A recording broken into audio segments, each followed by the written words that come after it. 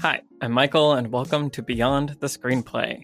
Today we are talking about Apocalypse Now, the 1979 film directed by Francis Ford Coppola, written by John Milius. Francis Ford Coppola, based loosely on the novel Heart of Darkness by Joseph Conrad, joined by the Lessons from Screenplay team, Trisha Arand. Hello, everyone. Brian Bittner. Hello, hello. And Alex Calleros. Hi. So this is an entry in our new series of someone from the team picks a movie and forces everybody else to watch it. And I picked this movie because, shockingly, several of the team members had not seen it. I'm not going to name names. And so the reason I picked Apocalypse Now, I have this very strange relationship with this movie. And I think it has everything to do with when I saw it and like the context in which I saw it. Mm-hmm. But it was around post-high school, like, but pre-college, like right in that, like, I'm becoming like a real person phase. And, you know, as a straight edge high school kid, I wasn't allowed to like watch R-rated movies. So like suddenly this new world opened up to me. And my dad had always talked about this movie, and he was really good at like telling, like basically creating tall tales around things. And so there was just this like weird built up lore with this movie of it's this insane movie where the experience was just like actually being in the war. And there was this documentary made about it, but no one can find it anymore. It doesn't exist. And like all this. So just like as a kid, I'd heard about it. And so there was this buildup of like Apocalypse Now. Uh-huh. And so I don't remember exactly how it happened, but somewhere in college, I was on, you know, the totally legal places that you go when you're downloading movies in college. And I found like a grainy copy of the making of, which is called Hearts of Darkness, which we're going to have to talk about. And so I watched the movie and watched the movie again and then watched the making of, and just like the experience of that and being exposed to something like this for the first time. And then coupling that with the crazy making of story just left a very intense, lasting, but kind of vague and murky impression. So going back and rewatching it, it was interesting because I was like, okay, right. Because I don't remember a ton about what happens in the movie. And even now, just having watched it the other day, I feel like I'm still kind of in this weird daze of like, but what is this movie and what is this experience? And I think that's one of the things that's very unique about it. So I'm curious for those of us who are watching it for the first time, what your experience was for it. I'm not going to name names. I'm going to randomly We're going to reveal ourselves. It's not a secret. Yeah, it's not a secret. Right. So anyone on the team that's watching it for the first time this week, what are your thoughts, Trisha? Michael, hold on. Michael, this is your chance to get back at us for all the times. Get back at them for all the times. Wow. They throw you under the bus for not Revenge isn't something. my bag. That's just not what I'm into. Oh. Well, I have a little bit of a disclaimer on myself here, because in a recent podcast, we got asked about like, what are the big movies, a Patreon exclusive podcast. We got asked about what are the like gaps in your like viewing history that you're really embarrassed about, like what movies you haven't seen. And so I went through the AFI Top 100 list, and there's like 3 or 4 Vietnam War movies on that list. And I had seen exactly 0 of them. Like, I just haven't seen the Vietnam War movies for whatever reason. And this is like, to me, always been the most glaring of like, so I've obviously also missed Platoon. You can yell at me about that. I also haven't seen Full Metal Jacket. Like, so those, you know, those are the ones. I haven't seen The Deer Hunter either. Like, it's just, it's that somehow perfect storm of like, I don't know, Vietnam War movies. But I was really glad that you picked this one because I've been meaning to see it. Although when I watched it over the weekend, I was sick. I had like a stomach flu, which I do not recommend. It's That seems weirdly perfect. It was so nightmarish, like phantasmagorical, just like hell that I was in. I made it about as far as like Ride of the Valkyries, and then I was like, I gotta go lie down. This is too much. Do not recommend. But it's astonishing. I mean, I was blown away just by how it looks and the scale of the production, and how, yeah, just the vast cinematography and the landscape and the commitment to every single tiny part of it. it just blows you away when you're looking at just even what's in like any given frame and how amazing it looks. Just like, it's never going to be like probably one of my favorite movies because it's not that fun to watch. And I also had this horrible experience watching it, but I just respect the hell out of it. It's incredible. There's like an audacity to like every it's single so frame. audacious. Like, what did you just do, Coppola? Like, right. over the course of, nearly a year, basically. But Alex, what did you think? Similar experience. I'm really happy that I watched it I'm actually currently staying at my family's house in Arizona, where they just got a gigantic OLED TV, OLED TV, and like I brought my nice speakers from LA to install here as surround sound because I live in an apartment and we can't play things really loud anyway. So I watched it with like super loud, like subwoofer surround sound on a giant 4K screen, and Apple TV has it in 4K, like Dolby Vision. So it was like a movie theater experience, which I think is how like you should watch this movie. And I was so blown away, especially by like just the sound, like the sound of the choppers right up front. I was already like, oh, I'm in for like a cinematic just journey here.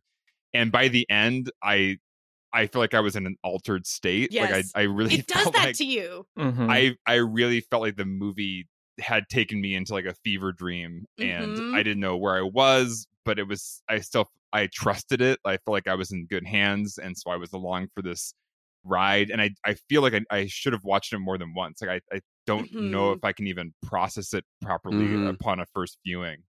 But I just know, there was so much in there. And some of those set pieces is early on in the film, I'm like, wait a minute, like they had to actually do all this. Yeah. What? Wait, they did all this? I don't understand.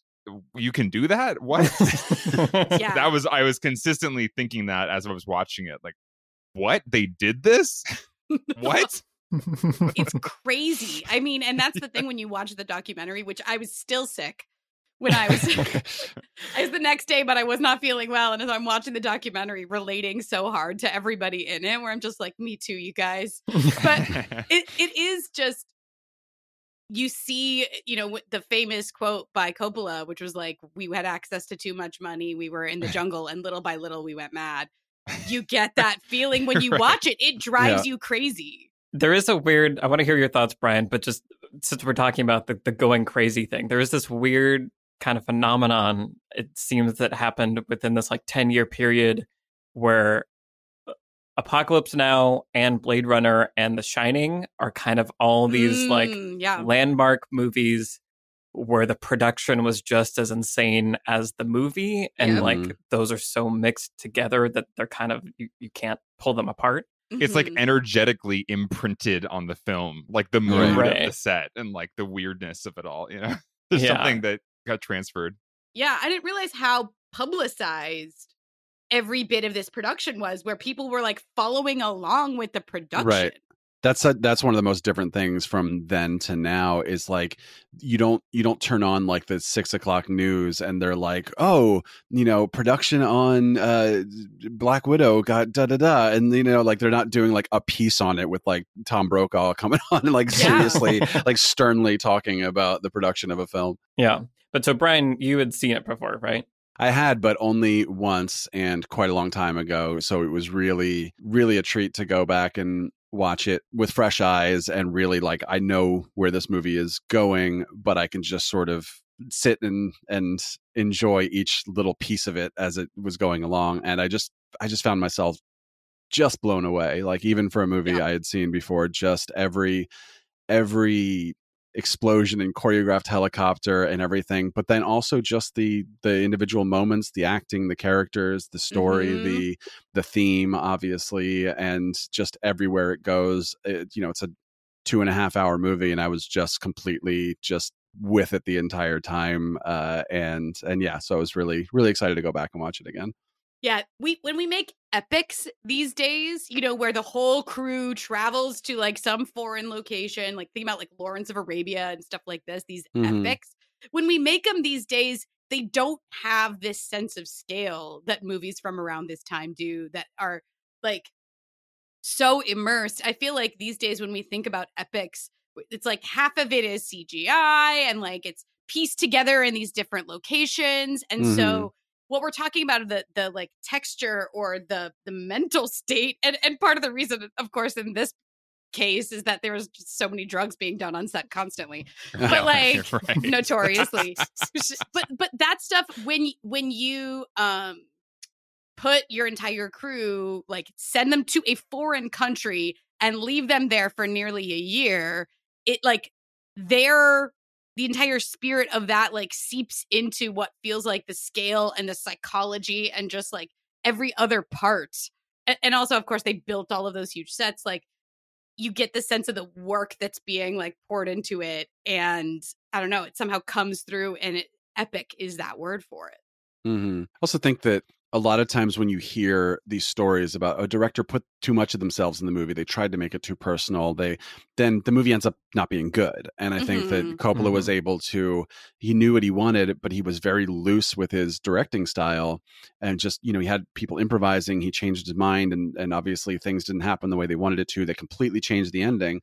And then I guess maybe a more sober Coppola then later did the editing and said, okay, now what do we have here, and how can I actually turn this into a solid film? Because he doubted he was even making a good movie, as the documentary leans into. But I think it's very impressive that it's still thought of as one of the best movies of all time, considering how hard the production was, but also considering how sort of stubborn he was a lot of the time about compromising and not doing things the way that he wanted to do it. Yeah. I feel like you can sense that. Like, I think watching this again, we're knowing all the craziness that happened on set and, the way they had to shoot certain things. I feel like you can feel a certain amount of this movie was made in the edit. Like, someone was given too much film, but luckily they were able to figure out how to put the pieces together to make it into a thing that resonated with people. And I think that's, there's just no guarantee that that's what was going to happen. And I feel like that's what's kind of also adds to that miraculous thing about it, where it's somehow all of that insanity was then also able to be arranged in sometimes kind of like not clunky or sloppy, those are the wrong words, but it's kind of episodic. It doesn't really feel like it has a strong narrative through line all the time. I mean, there is the singular goal, going up the river to assassinate this one man, but on the way it's pretty murky, and it like leans very heavily on voiceover to the point where it feels like a noir. I had never really clocked that before, but it's a lot of Martin Sheen sitting and thinking and looking at things and talking to himself. But like, does anybody know if that's different in like the Redux or the final cut?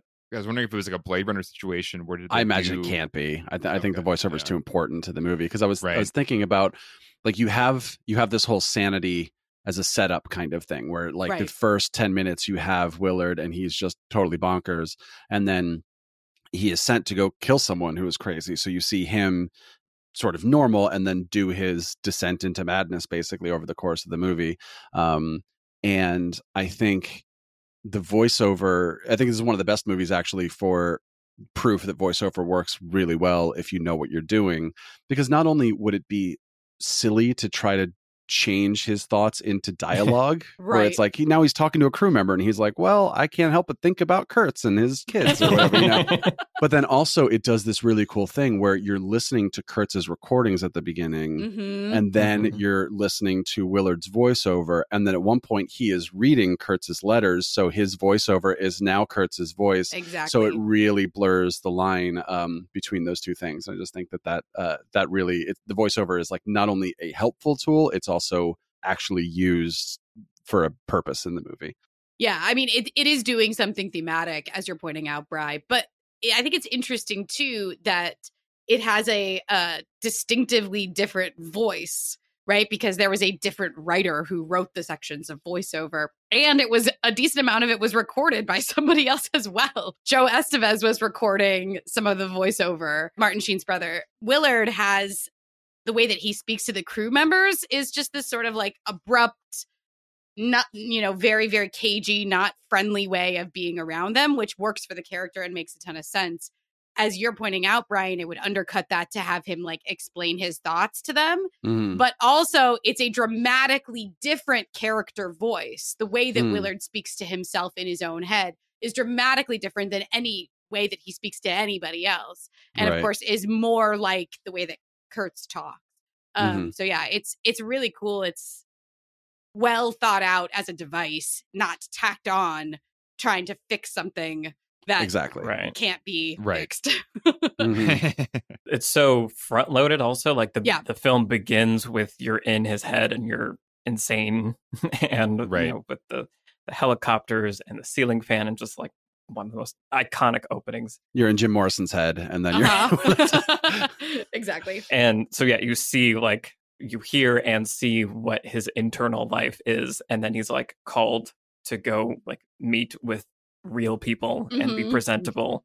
And I think just that juxtaposition adds so much to that interaction, as does Harrison Ford. 'Cause Yeah. it's young Harrison Ford. So beautiful.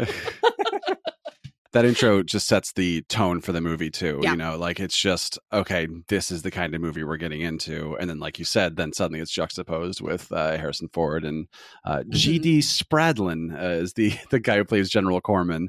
Who I was like, what do I recognize him from? But I recently watched The Godfather 1 and 2, and he is Senator Geary, the guy who is trying to Corleone. Michael's like, you're going to Mhm. do this and da da da. He says, no, I don't think so. And Corleone basically says, well, you will, and then, just the most amazing threat ever on film. And then he's, oh, okay. Yeah.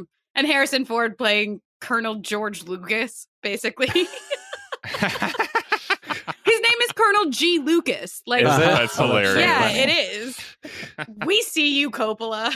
I feel like that's almost as hilarious as that, like, at some point, George Lucas was going to Right. direct Apocalypse Now. What? I'd Yeah. forgotten Yeah. that Mhm. fact. And, like, And they were what going would to that film it movie in have been? Vietnam, like with Yeah. real soldiers or something. Yeah. What? Right. They were going Yeah. to film it in Vietnam during the war. It's a Right. terrible That- idea. That's the other crazy thing about this movie is it started production just barely after the war sort of officially ended. Like we're right on the tail. It's Mhm. kind of like watching The Great Dictator or Casablanca, Right. which they're not, hey, let's make a movie 30 years later about the war. It's nope, this is happening now. Yeah. Yeah, exactly. Working freelance, whether it's as a writer, filmmaker, podcaster, or director, can have a lot of benefits. You get to have more flexibility and control over your work life. But it also means that the financial side of things is entirely your responsibility to figure out. On Skillshare, you can find a bunch of classes to help you navigate the world of being a freelancer. One simple but important part of freelancing is bookkeeping. So I'm going to recommend the class Bookkeeping for Freelancers: How to Handle Your Finances by Emily Simcox. The class helps you choose the right bookkeeping method for your business, easily categorize and track your expenses, and stay organized throughout the year. I can say from experience that a little bit of organization in the beginning helps out a lot in the long run. This is just one of thousands of classes on entrepreneurship, design, and writing that you can find on Skillshare. And if you use our link, Skillshare.com/beyondthescreenplay, you get 2 free months of premium membership. So start planning for the future today at Skillshare.com/beyondthescreenplay. Thanks to Skillshare for sponsoring Beyond the Screenplay. One thing I want to say about that opening that I think ties into why this movie like sticks out in my head when I think about my film history. I don't even remember how it happened, but I was young, I think probably still in high school, and it was like a friend of my mom's had someone that worked at Pixar or something, and they were doing a presentation on film. And so I got to go to this like amphitheater, and it was Walter Murch giving a presentation about editing and the importance Cool. of sound in film. Mhm. And I just remember, because I'd never seen Apocalypse Now, but he played the opening. Nice. And I feel Right. like that's like, that activated parts of my brain that didn't exist before. Of like, oh, this is what filmmaking is, and this is what sound can be, and like how you can use surround sound and just the imagery and juxtaposition of the ceiling fan spinning and the helicopter wheel Mhm. spinning. Like that was just like an awakening. And all the overlays and transitions and everything. yeah, Hmm. it's still so powerful. Like so much of this film is also just a crazy technical achievement Yeah. Right. on all My these God. different planes. I also like that all the overlays and transitions and stuff are saved for transitional moments in the movie. And I think that like that's where it becomes a bad art movie, is when they're used during dialogue and suddenly as he's talking you see this other thing in the back like that's also being overlaid. No, that's not the point of it. The point is sort of, while we have some downtime, we can play a little and set the mood and set the tone. But when we're in movie mode, we're in normal movie mode. That opening sequence sets the tone in terms of like the madness and the journeys that the characters are going to go on.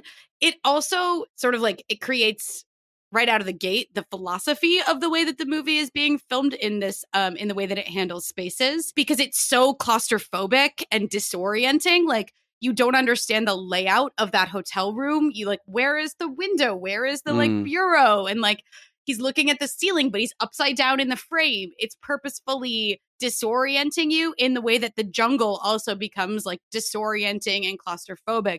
The geography of is never established. We never have a clear sense of like where they are. Like, where are they on the river? What's coming up? Is there a city coming up? Is there more jungle? Is there like a troop? You know, you never have any idea where you are. And that is such a good conscious choice that's like a projection of the characters' mentalities, especially the further and further they get upriver. Yeah, I mean, I think something from the documentary that really stuck out to me was Coppola talking about the Vietnam War being like the rock and roll war or the psychedelic war. Yeah. Because, and people were doing psychedelics while stationed in Vietnam, but even if they weren't doing drugs, I think just the complete confusion and madness of that war of like, what are we even doing here? What's even happening? Is there a goal? Like, I think this movie so brilliantly, it's like not just about that, but it like puts you in that headspace, like we've all been saying, in such a remarkable way. And I think part of what I loved about, you know, where the movie went and even how the ending feels is it just feels like it's just emotionally honest to that thing all the way through. And even in those scenes where they're having like a polite lunch to talk about assassinating like this like acclaimed general, feels kind of trippy and weird. You're like, the whole thing feels like almost like a bad trip, because you're like, something's wrong with this. Like, what? Exactly. Like the camera like follows people's hands down to the food that they're eating and just travels in interesting ways. Really quick, so we keep referencing the documentary, but in case people don't know, there's a documentary called Hearts of Darkness, A Filmmaker's Apocalypse, that was begun during the filming by Coppola's wife, Eleanor Coppola, and she just filmed everything, and I guess was like secretly recording even conversations with Francis Ford Coppola. I love her so much for doing that. She was like, he wants me to do this, I'm going to do it. Right. And she's narrating it later, so it's like she's this educated, sweet grandmother kind of talking about these horror moments, and just like, they were murdering caribou, and I thought, come outside, this is beautiful. Like, what is happening? Yeah. And I love how she calls him Francis throughout. Like, Francis is doing this, Francis is doing that, and it puts you in the same like intimate space with the director and like with the decisions that are being made. It makes you feel like you're part of the crew or part of the family or whatever it is. And that increases that, like, the feeling to, I don't know, it just puts you right in it. And it's very affecting. Right. Because it's being told from such an intimate, like, relationship place. Like, it's the wife of the filmmaker, and she is also making a film that is just as fascinating, basically. And it's just insane how, you know, there's just footage of everything, like the making of all the things. So anyway, there's a million things to talk about in the documentary, and I'm sure we'll keep referencing them. But if you haven't seen it, go watch it. Like, it's intense. It's really intense. It's an amazing documentary. Really good. Just like flat out, just as documentaries go, it is an excellent documentary.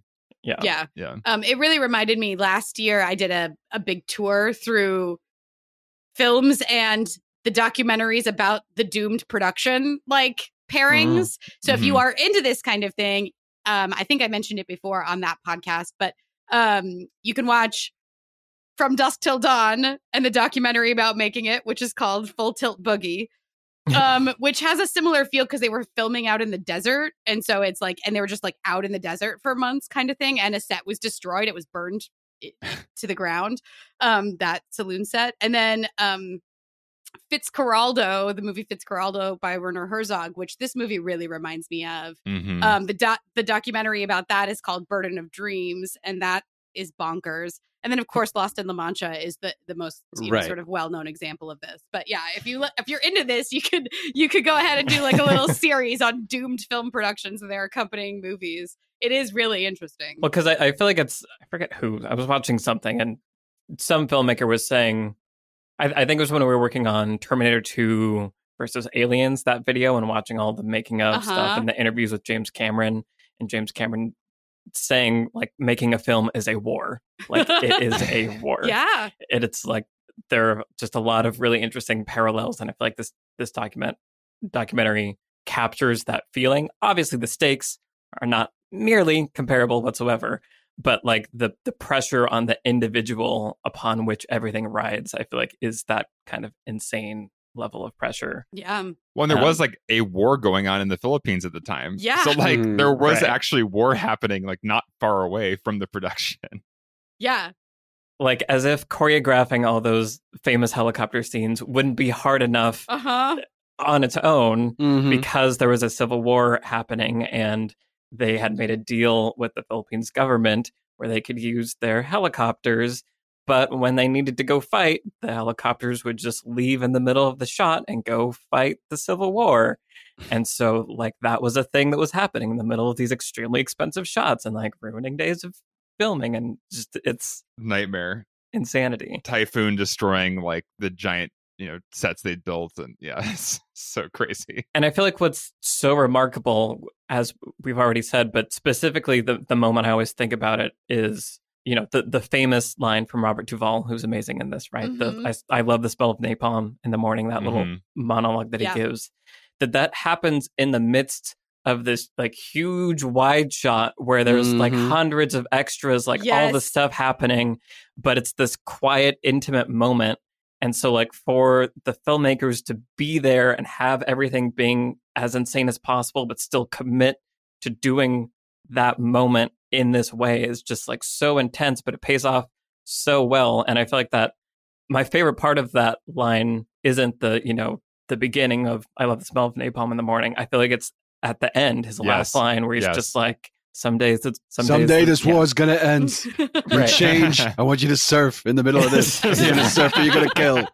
I love. There's so many. There's multiple Godfather cast members here. The guy that I mentioned, and Brando, obviously, and Duvall. And Duvall plays the biggest 180 from Tom Hagen, who is like one of the sweetest, quietest members of the Godfather. And then he does represent the rock and roll war that we're talking about, where he is the character that sort of shows the absurdity of all this and the almost love of being in the middle of this, which makes sense that his big scene is literally in the middle of this wide shot where all this stuff is going on. And I think that during that scene, my girlfriend said this almost feels like the Coen brothers right now, just the the complete absurdity of all this terrible thing, all these terrible things going on, and then yet you have this guy who just is concerned about the waves, and that's the only reason they came to this place. And it also makes the movie more enjoyable to watch because there is this humor between all the crazy but yeah, I just feel like one of the reasons that line is so famous and the Ride of the Valkyries sequence is so famous is because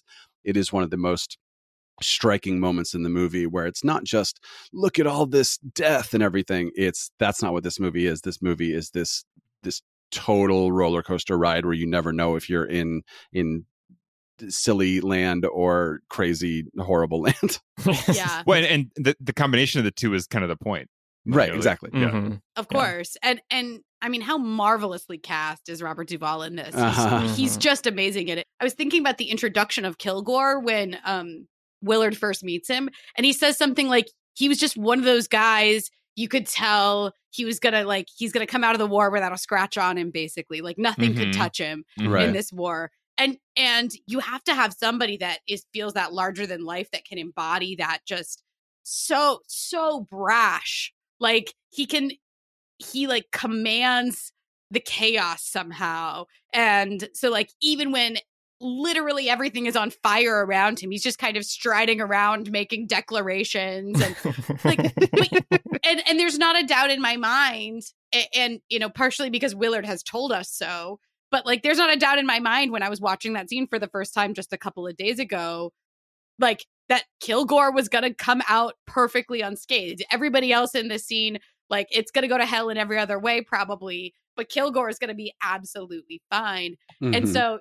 you get that he carves out this space on screen, and that your eye is drawn to him, and you have to have this character. And I love how early it is in the movie where it's like, this is the war. These are the kinds of soldiers that are fighting the war, or that are in charge of it. They're the ones who are sending people to die.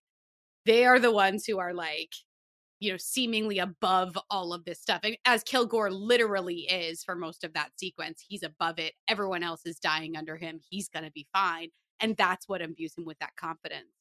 When he's got that kind of cowboy hat Americana thing going on. And I think there's also there was a quote in the documentary about how, you know, America likes to put on a big show, you know. Yeah. It's like we're showmen. So it's like, yeah, we're going to blast music. We're going to rock and roll. We're going to have like the Playboy bunnies come out and give like a big, you know, concert show, and that goes all wrong. You know, it was that like weird, also surreal but real like American showmanship, you know, like being mixed in with this like on the ground like raw horror for the people who are living here. But like exactly, it's almost like the American spirit is like its mind is focused on the show, not the reality, not the actual on the ground thing happening. Exactly. Yeah, definitely. There is an interesting moment of characterization for Kilgore when you're first meeting him where, you know, they're in the village or whatever, and there's someone on the ground who's been basically mortally like wounded. And people are they're holding his guts in with like a bowl, right? Yeah. And the man is like asking for water, and no one's giving him water, and Kilgore is like, any man who's brave enough to blah blah blah like can drink from my canteen. And so it's this like weird, intense like selflessness and empathy for, you know, another person. And then someone runs over and is like, this famous surfer guy is over here. And he kind of just like drops the canteen and like walks away. Like, right. He like dribbles the water over him by accident and like walks away. Right. Yeah. It's just like so much, like such a broad spectrum of characters established so quickly in that moment. Whiplash. It's insane. Yeah. Well, and it is, again, it goes to the heart of who Kilgore is, because he is part of this like worship of the American soldier, the American like hero, that sort of huge, almost over reverence for like our heroes, you know, honoring all the fallen and all of this stuff, as long as it's convenient to do so, basically. Right. And the minute it's not, it's like this ideal that we espouse but don't live up to on the ground. That's Kilgore. And so it's a perfectly designed moment. In addition to the way that it's filmed, which of course is like back from a distance. So we're almost like in the position of a photojournalist, right? Where like, what a great shot that would be to see the general leaning over to give his water to the dying man. Like you get that shot, but then he walks away the minute you get it, you know? Well, speaking of photojournalist, we have Kilgore in the first act as the sort of representation of this complete patriotism, sort of like loves the war. And then in the third act, you have the reflection, the dark reflection of him in Dennis Hopper, who just plays himself in the movie. Truly. Which became very clear in the documentary. Right, exactly. Like that you turn off the camera, you're cut, and he's like, man, I don't know my lines, man. Oh, right. You are just Dennis Hopper.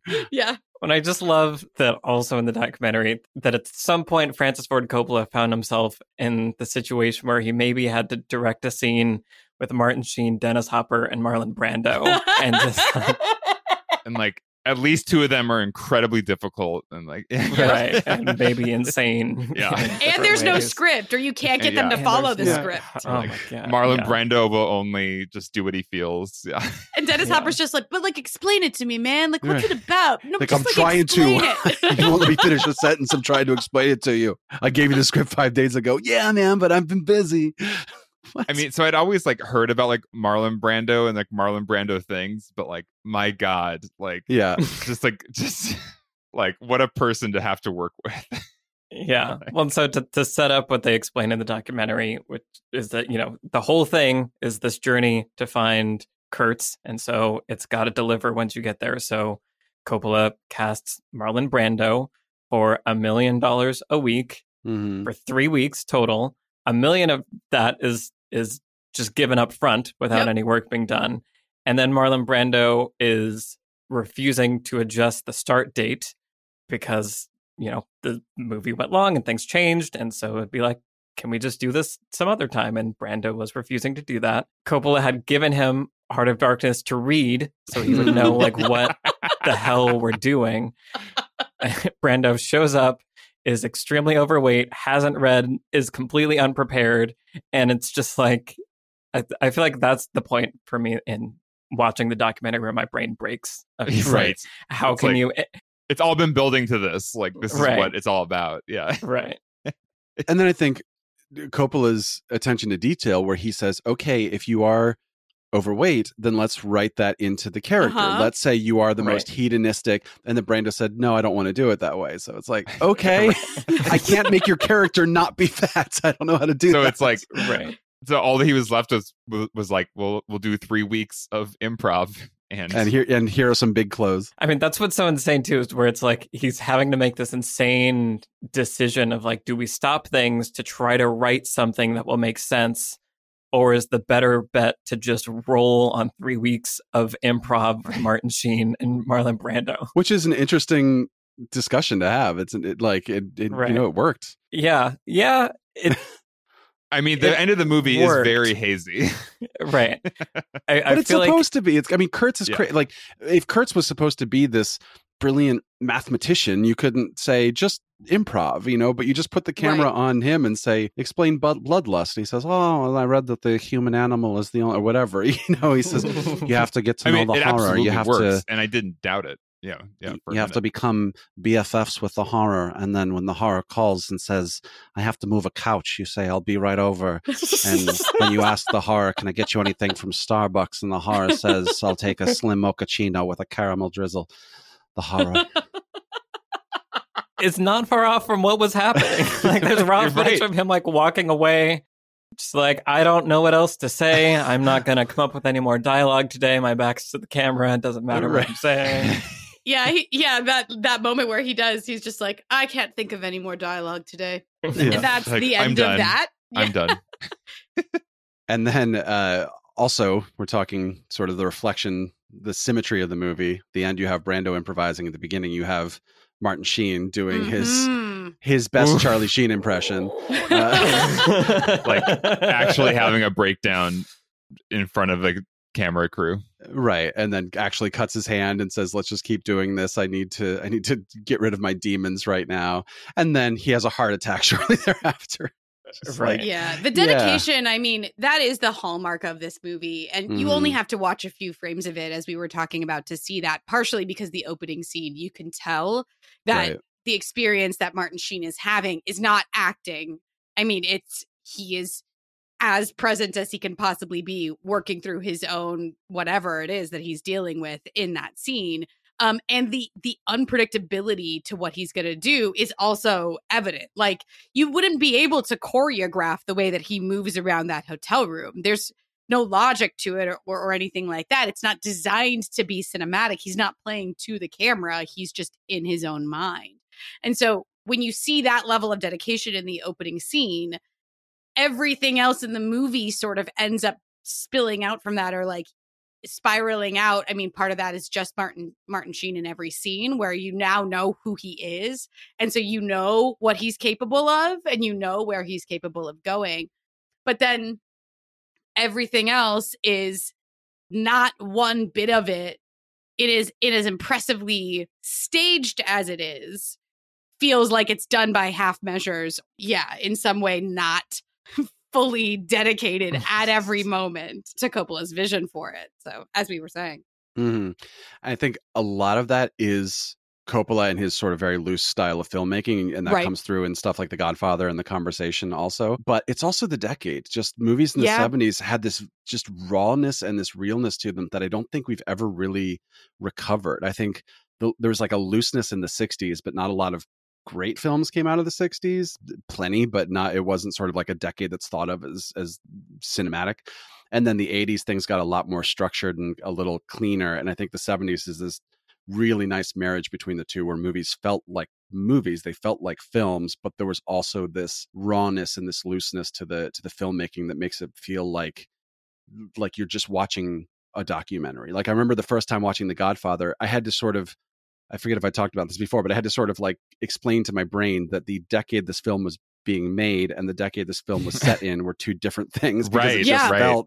it just felt like what I was watching was what I was watching.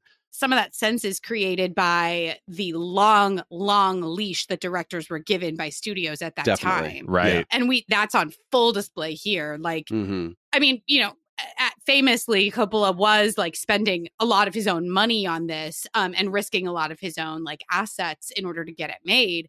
But at the same time, with these like new Hollywood guys, they were the ones that the studios were writing blank checks to, essentially. And like the cachet of The Godfather went a long way for Coppola. And nobody was like telling him no, basically, once they got out there into the Philippines and they were going. He kept asking for more money and asking for more money. And the studio was just like, okay. And so and not really monitoring how it was being spent, clearly. Well, that's the thing. Like the lack of oversight. You Right. like. I think maybe that's part of Right. what was happening in this era. Also, was just simply like a lack of regulations and a lack of like any kind of like union oversight or things. So things are just nuts. Things are Yeah. just nuts on set.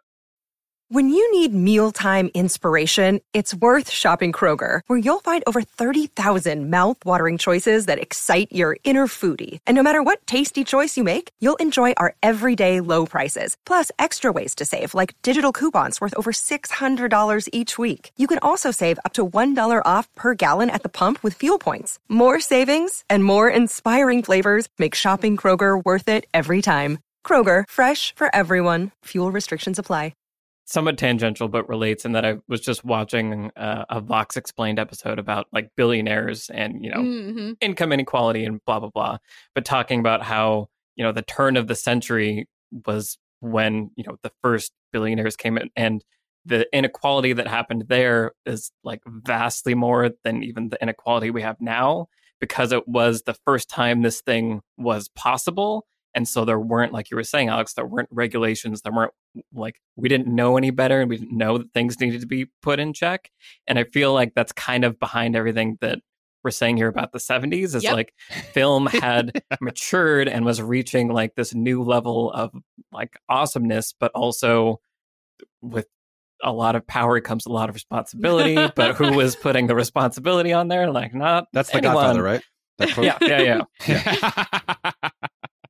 Yeah, the question becomes who is responsible.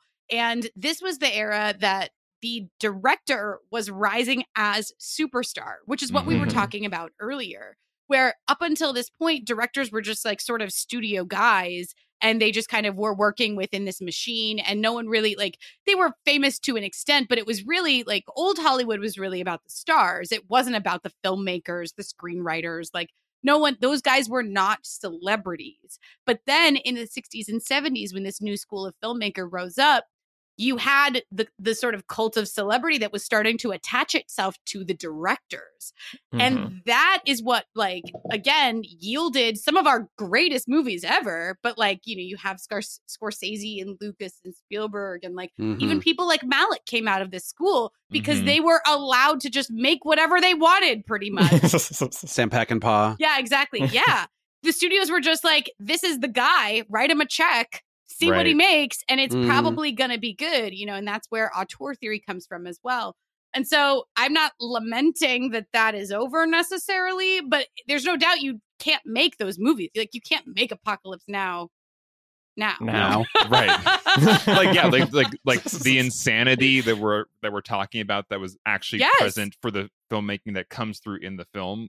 I don't know how you could recreate that now, because it would be Exactly. probably illegal. Yeah. Right. Or you wouldn't be able to get insurance for it. Or like, Right. I mean, I feel like Yeah. that's, the Tom Cruise insanity is like probably the closest thing we have of like, Sure. what insane thing is Tom Cruise going to do? Have you Sure. heard? Can't do it in America because they won't insure him. Like, Have Yep. you heard what he's So- going to do next? It's not going to be in America. Well, I don't It's going know. to be in space. How high do the borders go? That's Yeah. true. Actually, I think the closest thing we might have to it now is Netflix. For better or for Mm. worse, I feel like they are more than most studios just giving people money and saying, go Yeah. do Yeah. what you Yes. want to do. What I like about that is it keeps things from having to be a certain length or have a certain Sure. anything to it. People can just make the thing they want to make. And it's still, that also means there's a lot of not great things coming out. Like you can't sort of like use Netflix as your next thing they do is going to be great, but it also means a lot more people are getting to make what they want. A lot more people are getting work. And I think that's cool. Yeah. For me, it's like it comes down to I feel like we hold up these movies as being great because they are, but all of these factors are sort of underpinning why they are great. And the biggest one being this like singularity of vision that you get when you have somebody, a really strong director at the helm who's also doing the writing or co-writing. But it had all of these, like, of course, drawbacks because we were getting these voices and we weren't getting a lot of other voices because there was no indie cinema, because you didn't Mhm. have somebody that's willing to put however many $1 million onto your vision. And so, like, it probably wasn't sustainable, as we see, like even going into the 80s, it's shifting away from this kind of filmmaking.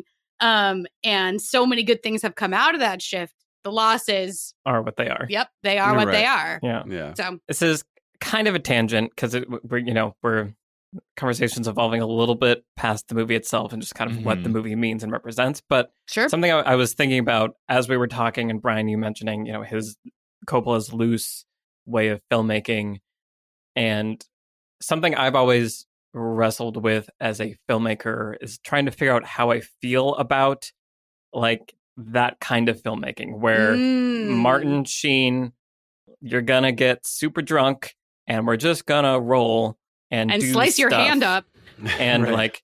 like there's that, or there's like a hyper controlled, probably animation is like the furthest on the other side where like Sure. Right. there's Mhm. room for voice performance and improvisation, but like every frame of every minute, etc., has to be specifically designed. And so like again, we call all of these things movies. Is there a difference between I've just filmed real life and put it into a narrative, so I'm not trying to make it a documentary, Right. like what is that versus the hyper controlled other end of the spectrum? And like there's probably no reason to reconcile these things. Like I think it just is what it is, but I've always felt uncomfortable with how I feel about those two things. I'm just curious what your guys' reactions are to that idea. I think about this with music is if I sit down to write something, I can try to have this very rigid idea of what I'm going to write, and that can be fine. And then sometimes you jam with your friends, and then you see what comes out of it, and something comes out of it you never knew was going to come out of it.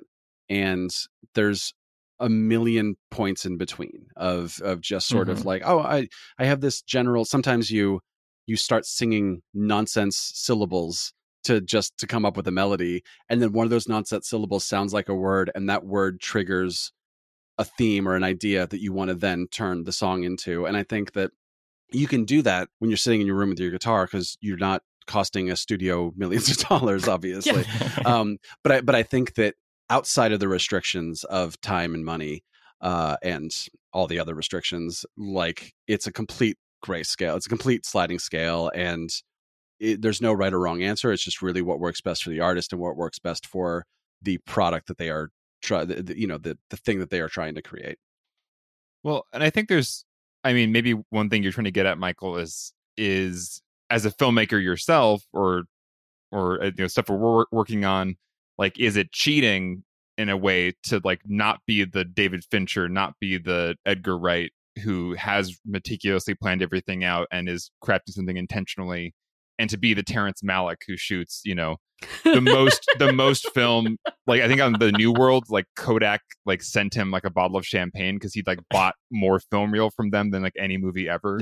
So, like, just he just filmed everything and just saw what happened. I don't know that like you can really privilege one over the other, because if the end product is still made with craft and made with intention, ultimately like we can all tell when a movie is just kind of nothingness. It's just kind of like, oh, this is a pretentious like mashup of what you think is artful, but it means nothing to anybody. Mhm. That's you can say, okay, I don't like that. But if a movie was a miracle that came together from a bunch of accidents, and then a filmmaker put those accidents together and made an amazing thing, I don't think that's any less valuable than like, Scott Pilgrim versus the World, which is like the most meticulously crafted movie ever, and I love that it exists. Right. But also The New World by Terrence Malick is one of my favorite films. So Mhm. it's that kind of a thing where I think there's a tendency to like privilege one over the other, potentially depending on your like way of being or what your values are. But I think I want movies to be made that come from both ends of that spectrum, because they can both be very valuable. Right, because you are in the editing process, you are then crafting what you've shot and turning that into a movie.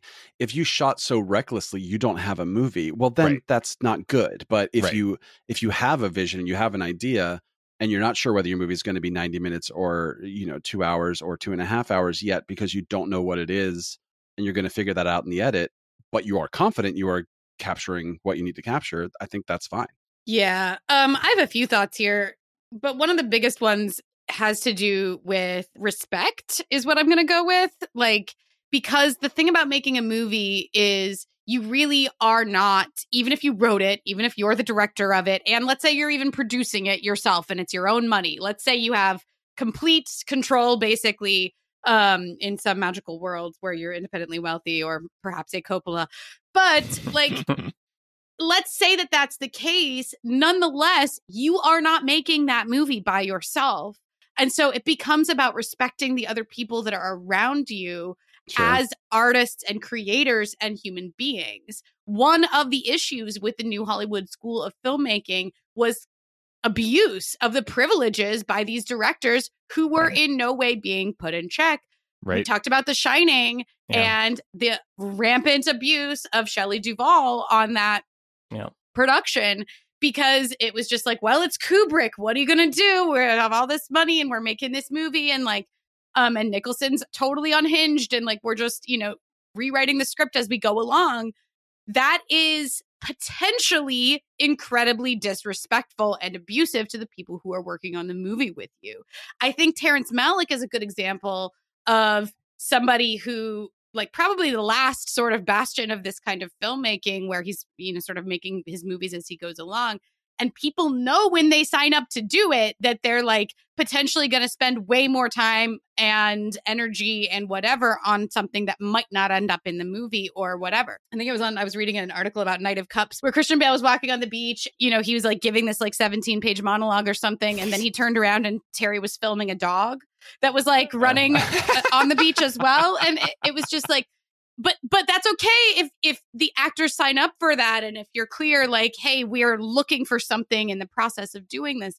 I think that the risk is people like Hitchcock, and who was notorious for not being respectful to his actors as people, and human beings and artists. Like, if you are searching for something, when you listen to Martin Sheen talk about that opening sequence, he's like, it was this like raw experience. It was really visceral, But even when he says that on the documentary, you get the sense of like, is he glad? Like, Right. was he okay with it at the time? Was it not potentially harmful? Or, there's a reason we don't make movies like this anymore. And that's one of those reasons, is that even if what you're doing is costing somebody time and energy that they didn't, because you didn't plan, or because that's part of your method, they have to be respected. That's just what it is to be working in a collaborative medium. Definitely. Yeah. I think it is just one of those questions that I ask and there is no answer, because of everything that we've all just said here. And I guess that's probably ultimately what I find fascinating about it, is that film is this thing that we have a clear idea of, but also it can be anything at the same time. And that's just such an interesting aspect of the medium. Yeah. Before we get back into the movie, I just wanted to mention that we talked in a recent episode about how when you shoot something in digital, it's never going to be a higher resolution than it is, and that's what the nice thing about film is. And I just was so blown away by watching Apocalypse Now and the color and the look of everything for this movie that's as old as it is. Like, also the color scheme, just the grays and the browns mean that fire looks so orange and like the purple smoke looks so purple.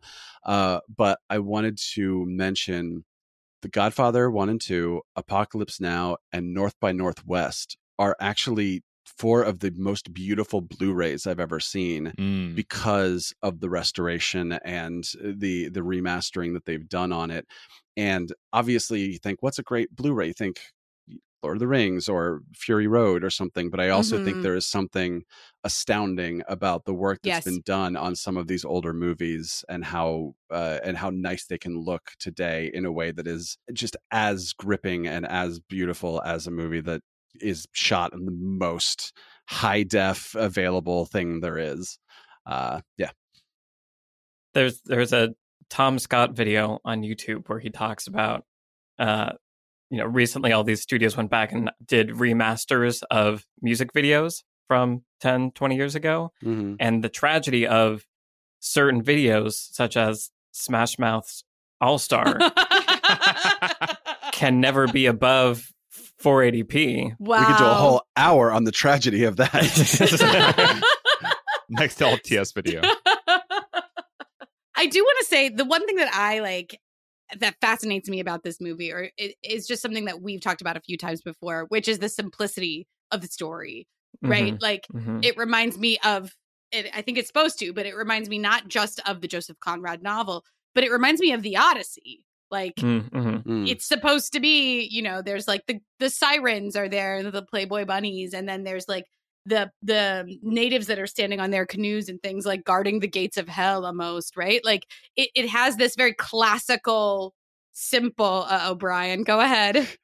Which is why Coppola called it the Idiocy. Right, he did, the Idiocy. But yeah, just going back to, if you're going to undertake something that's really ambitious in one way, it's super smart to go simple with it in another way, like in this sort of foundational way. And so, like, even though I really like how this movie ends, it almost doesn't even really matter how it ends. Do you know what I'm saying? Like, Right.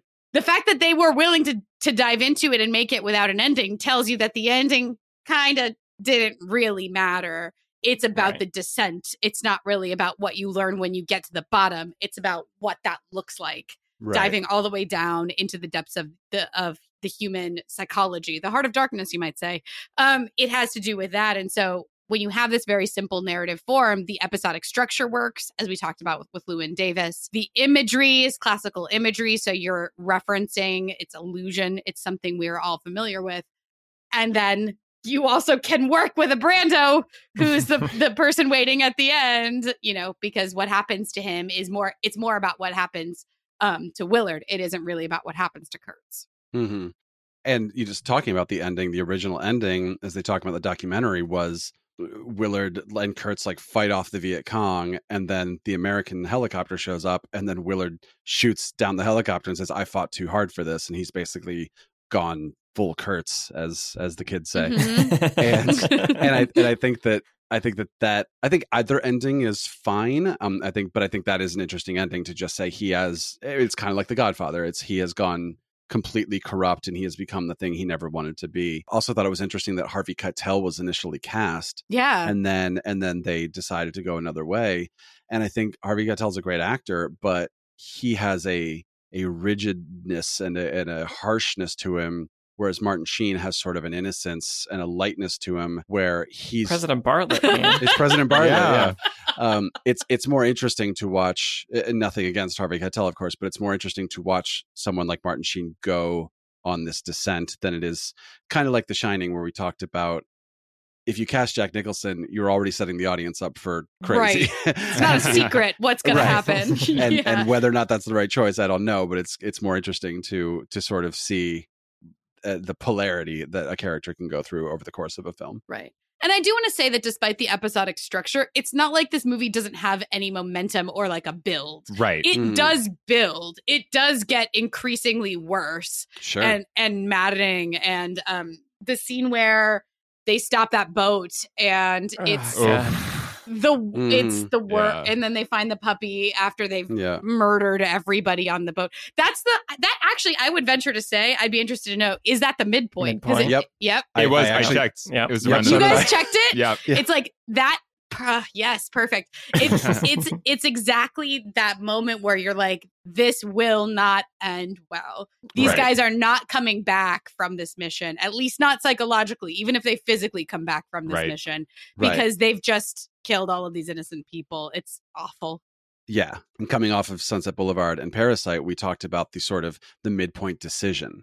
And I think you have Lawrence, quote, Larry Fishburne as Mr. Clean, and he needlessly kills all these people, and then he is needlessly killed. He actually said he thought his character in the film was there to represent the kids who were there who just didn't know what they were doing. Exactly. But then you also have Willard making his midpoint decision where he kills that woman, where he that's sort of the first moment where you see him do something that sort of feels like the point of no return. And I think that is what a midpoint does. I don't know if Francis Ford Coppola thought about midpoints when he's making this crazy all over the place movie with 3 different cuts, but it certainly feels from at least watching it in 2020, it feels like that is the moment where this character the turning point. Yeah. Right. Exactly. Again, in the documentary, they talk about how it was the actors that wanted to have a scene like that. Yeah. So it kind of came from them, and that I feel like it's usually a terrible idea to listen to the actors that much. But like in this situation, I feel like it really paid off, and it was so smart for all the reasons you just said. Well, we have the sense, and I feel like there's this natural rhythm to, or this and this is just like a conversation for another time, but we've talked before about the psychology of storytelling and sort of the naturalness, like how we sense narrative and how we sense what like a journey is and what an arc is, and like there's a reason why our stories take the form that they do. It's something very deeply embedded in the human psyche, either just from our ancestors or something else. And so it doesn't surprise me that the actors probably in this case, were sensing there has to be a shift here. Like we're halfway there, and we need to know like something. We have to start that downturn into the dark place that this is going to go. And then, everyone starts to die one by one. Have I talked about at all the feature film that I made in high school / a bit? Yes, you have. Okay. 421. Okay. Yeah. And have I talked about how I recently discovered that we created a midpoint, like almost exactly interesting. what you were saying? All this is to support what you were saying about, like, I think there's some kind of intrinsic, either from the society that we live in or deeper just to human psychology, where we can feel certain things. And so I made, in high school, I wrote this crazy feature film. We shot it this one summer. It was awful. We put it away. And then the next summer, a friend and I came back and we kind of did probably what a lot of Apocalypse Now editing was, which was like, okay, what's working, what isn't, get rid of everything that's not. And then we like realized there were certain things that just felt like they were missing. And one of the scenes that we added was one of the scenes I was very proud of at the time. And so I recently was going back and scrubbing through, and I realized that scene that we added is exactly at the midpoint. And the thing that happens in that scene is exactly the main character making a choice that they cannot come back from. And it like spooked me almost that me from 15, 20 years ago, whatever, just intuitively could feel something like that needed to happen. And so I like it when those things reveal themselves to just kind of confirm that structure isn't, a thing that somebody wrote in a book and now we apply. Like it's tapping into something deeper that we feel is missing if it's not there in a story that we're being told. I love that there's like an origin story for your midpoints fixation. It blew my mind. I was like freaking out and wanted to tell people, and no one was around that would care or understand. Yeah. Awesome. Why don't we go around and say what lessons we're going to take from Apocalypse Now? Brian, do you want to start us off? Sure. Trisha already started us off with talking about the simplicity of the story. And I think that was the thing that struck me was people talk about the length of a movie. And I think that sometimes length is not the key thing. It's how lost are we and how much energy do we need to output in order to follow this thing. And I think that Apocalypse Now is one of the biggest movies ever made. And yet it's built on the simplicity of this singular mission where the character, inciting incident, has to do this thing. At the end, does the thing.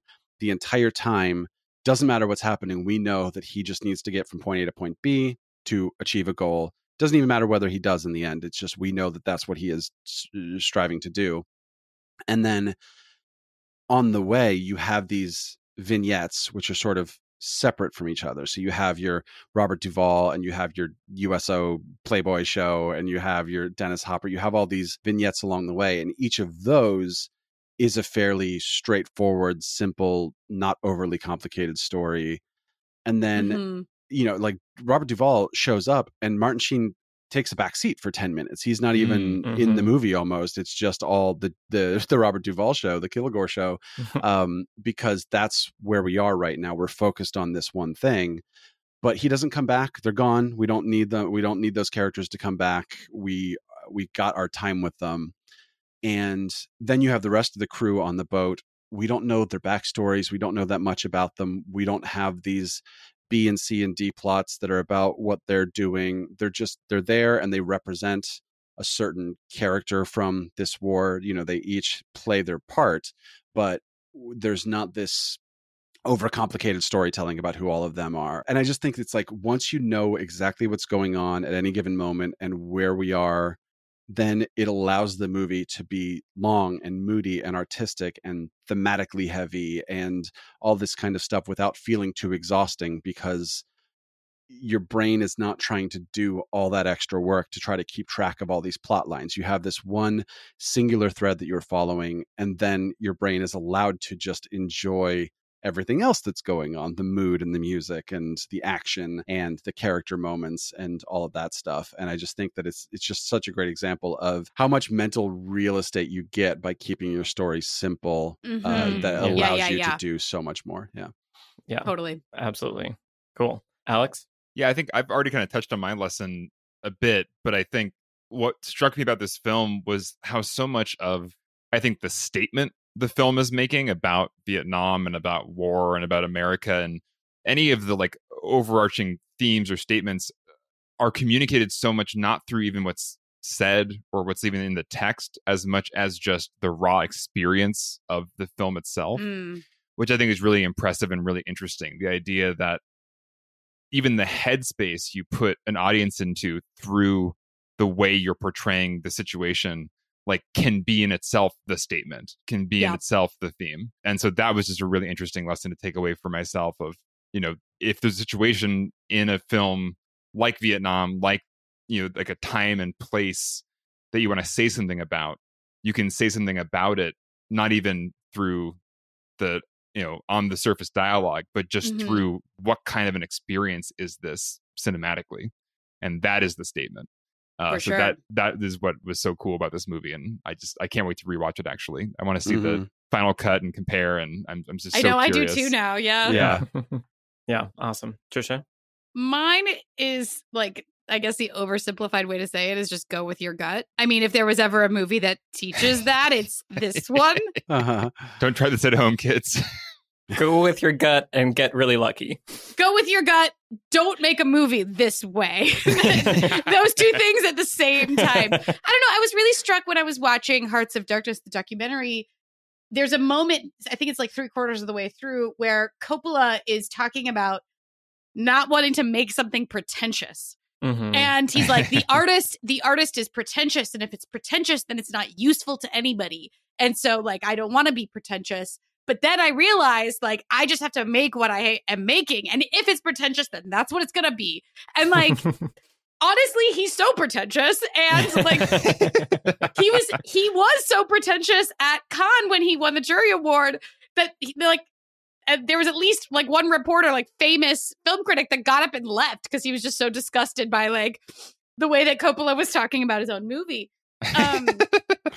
which is fine and valid. But just that, like, I feel as a filmmaker, like, or as a writer, I also get very into my head about, like, what are people going to think about this? What are they going to think about this? Like, is this pretentious? Is this like too intellectual or heady? Or is it like, am I manipulating it too much? And, time and again in the course of learning about how this movie got made, we see from Coppola just a double down and a double down. Adhering to his instinct to fire Harvey Keitel. On the documentary, his wife is like, I went upstairs for 15 minutes to put the children to bed. And when I came back down, he had decided to fire Harvey. And like, that is a gut reaction that obviously wasn't thought all the way through necessarily. It was just, he was watching the footage and is like, this doesn't work. Mm-hmm. And so, obviously take it with a grain of salt. Like I said, don't make a movie this way. But there are clearly good instincts at work here that Coppola is listening to. I'm a very instinctive writer myself, so that's normally not my problem. But the older that I get, the more that I'm, when I was very young, I was exclusively instinctive. And now that I'm older, I find those two things wrestling sometimes. And so it's just kind of a good word here. Yeah. A little aside about that, I've sometimes heard like, there's kind of like your head brain, but also like your gut brain. Like there's this kind of like science has now proven that the bacteria in your gut interacts with your brain. So you literally have a gut brain. So scientifically, Michael, we can listen to our guts sometimes is what I'm saying. Because science. I think it's also important to feed your gut things so that it knows what the hell it's talking about. Yes. So you can rely on what it's telling you. Some good, some good movies. Yeah, prebiotic movies. Yes. Oh boy. Awesome. Cool. Well, yeah, so my lesson is pretty short because it's what Trisha and Brian, you've already said, which was like the one, because of the way this movie was made, I feel like there isn't a ton of like, what are repeatable lessons that you can take away from this experience? But the one thing I wrote down was like, exactly what you guys were saying. It's long and like maybe teeters on what is you could call boring at times, maybe. Like I'm engaged, but it's not like I'm not entertained constantly. But I want to know what's going to happen when they get to the end of the road. Yep. And it's just like as simple as that. Mm-hmm. And around me kind of like Saving Private Ryan also has a similar kind of thing. I think there's more plot happening kind of in Saving Private Ryan.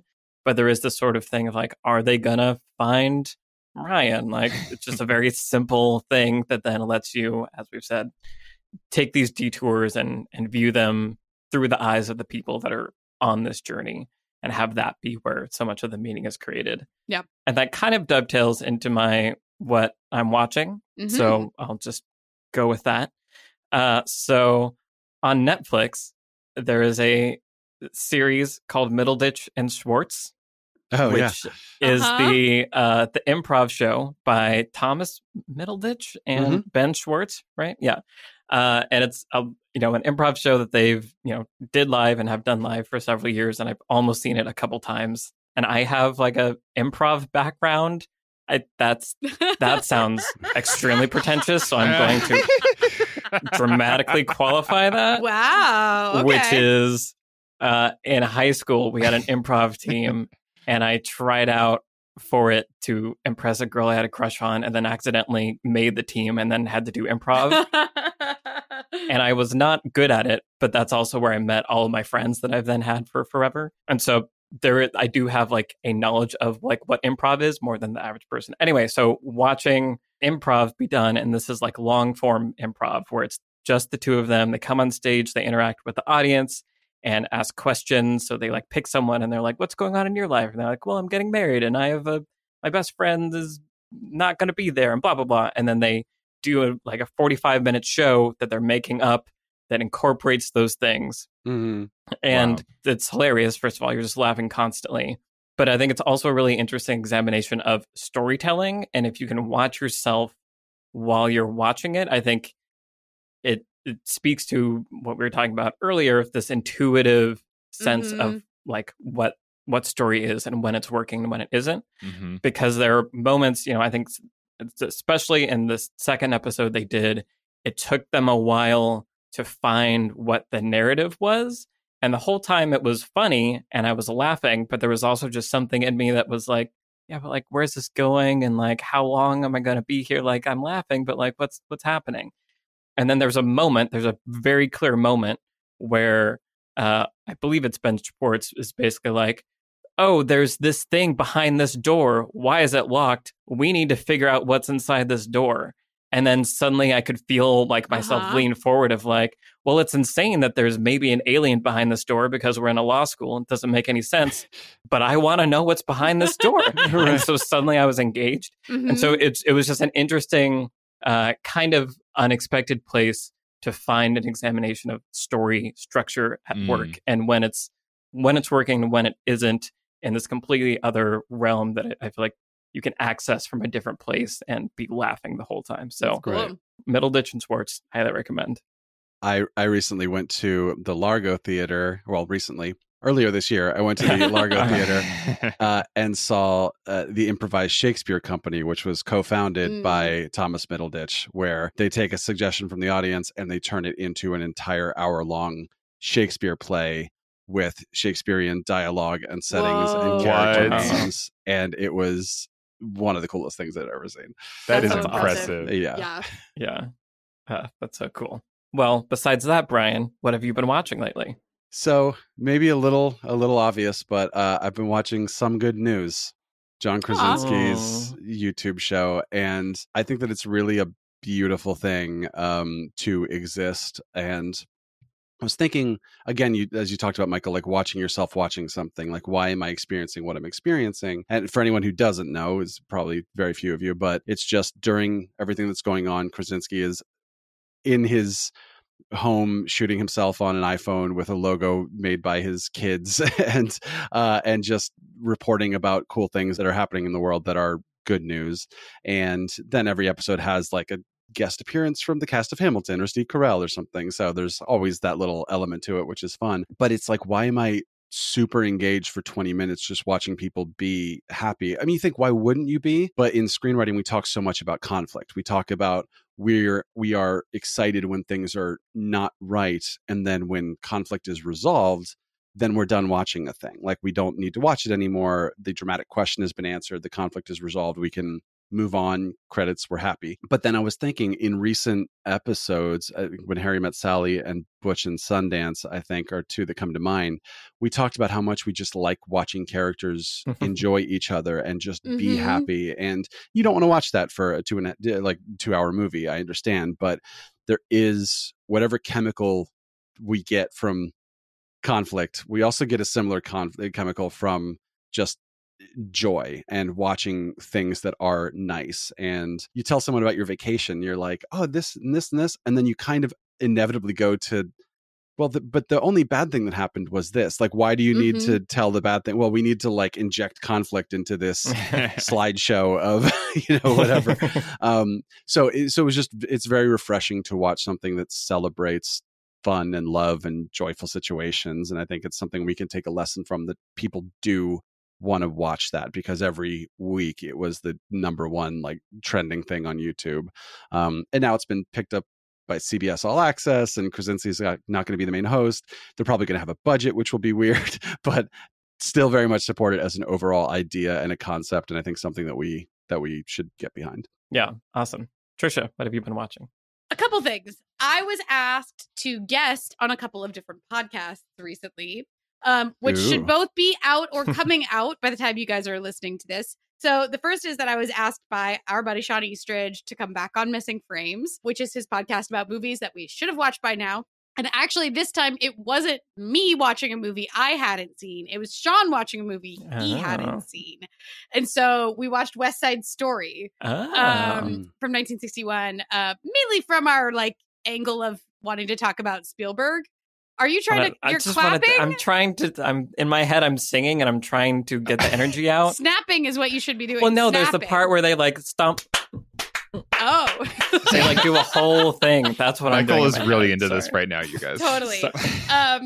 Anyway, so because Spielberg is remaking it, it's in theory coming out he's making a version of it. It's in theory coming out in December this year. And so Sean and I wanted to get into West Side Story. So that was an awesome conversation hearing from Sean, someone who had seen it for the first time. And then I also on Saturday, but it should be coming out quite soon, I'm going to be on Oxide Film, which is an Oxford University film podcast that you, Michael, and Alex have been on before. So I'm going to get to go talk about Birdman and Iñárritu like a little bit more broadly and his career. So I'm very, very excited to chat about that. So I've been rewatching like basically all of Iñárritu's movies, which are cheery. That's intense. It's fun. A lot of fun. Lots of fun to watch them all back to back to back. But yeah, very, very fascinating. And I can't wait to chat to the lovely hosts of Oxide Film about that. So check those out. Cool. Alex, what have you been watching? I've been checking out Tales from the Loop on Amazon Prime. Oh, interesting. It's a really interesting approach to an anthology series. I should have double checked this, but I heard that essentially the idea for the show spawned from some like European artist who was just doing interesting drawings of like retro robots in rural settings. And somebody took that and was like, I'm inspired to make a show. So the show has a really interesting look. It all the stories in this kind of anthology series take place in this small rural town somewhere that's in this kind of Twilight Zone alternate reality kind of retro futuristic tech thing going on. And the other interesting thing about it is that it's not necessarily entirely separate stories. It's like you'll see a character from the next episode is a supporting character in this story, but the next episode is like their story. And each episode kind of has its own Twilight Zone spin of like a what if, kind of with this magical retro technology. So it's really lovely and it's really beautifully shot. It sometimes can kind of move too slowly. There's definitely a lot of like, hey, we have really nice cameras and nice music and we're going to really, do that for a while, kind of Handmaid's Tale style. But I would say overall, I'm actually really enjoying just the kind of meditative, interesting mood it casts. And I'm curious to see how it all adds up. Because I do sense that it's like all going to come together by the end. So yeah, if you're into kind of meditative sci-fi, worth checking out. Nice. Very cool. Well, this has been our conversation about Apocalypse Now. Thank you, everyone, for listening. Thank you to the patrons for supporting the show, making this possible. We'll see you next time. I think there's only one way that we can all end this episode. It's by saying together, the horror. The horror. The horror. I wasn't sure what you were going to say. Not going to do it. Not going to happen. The horror. I told myself we'd go for it. See, this, you experiment. You just do things. Sometimes you cut it out. Sometimes you leave. That was his gut brain. Yeah. Thank you for listening, and we'll see you next time. Bye. Bye, everybody. Bye.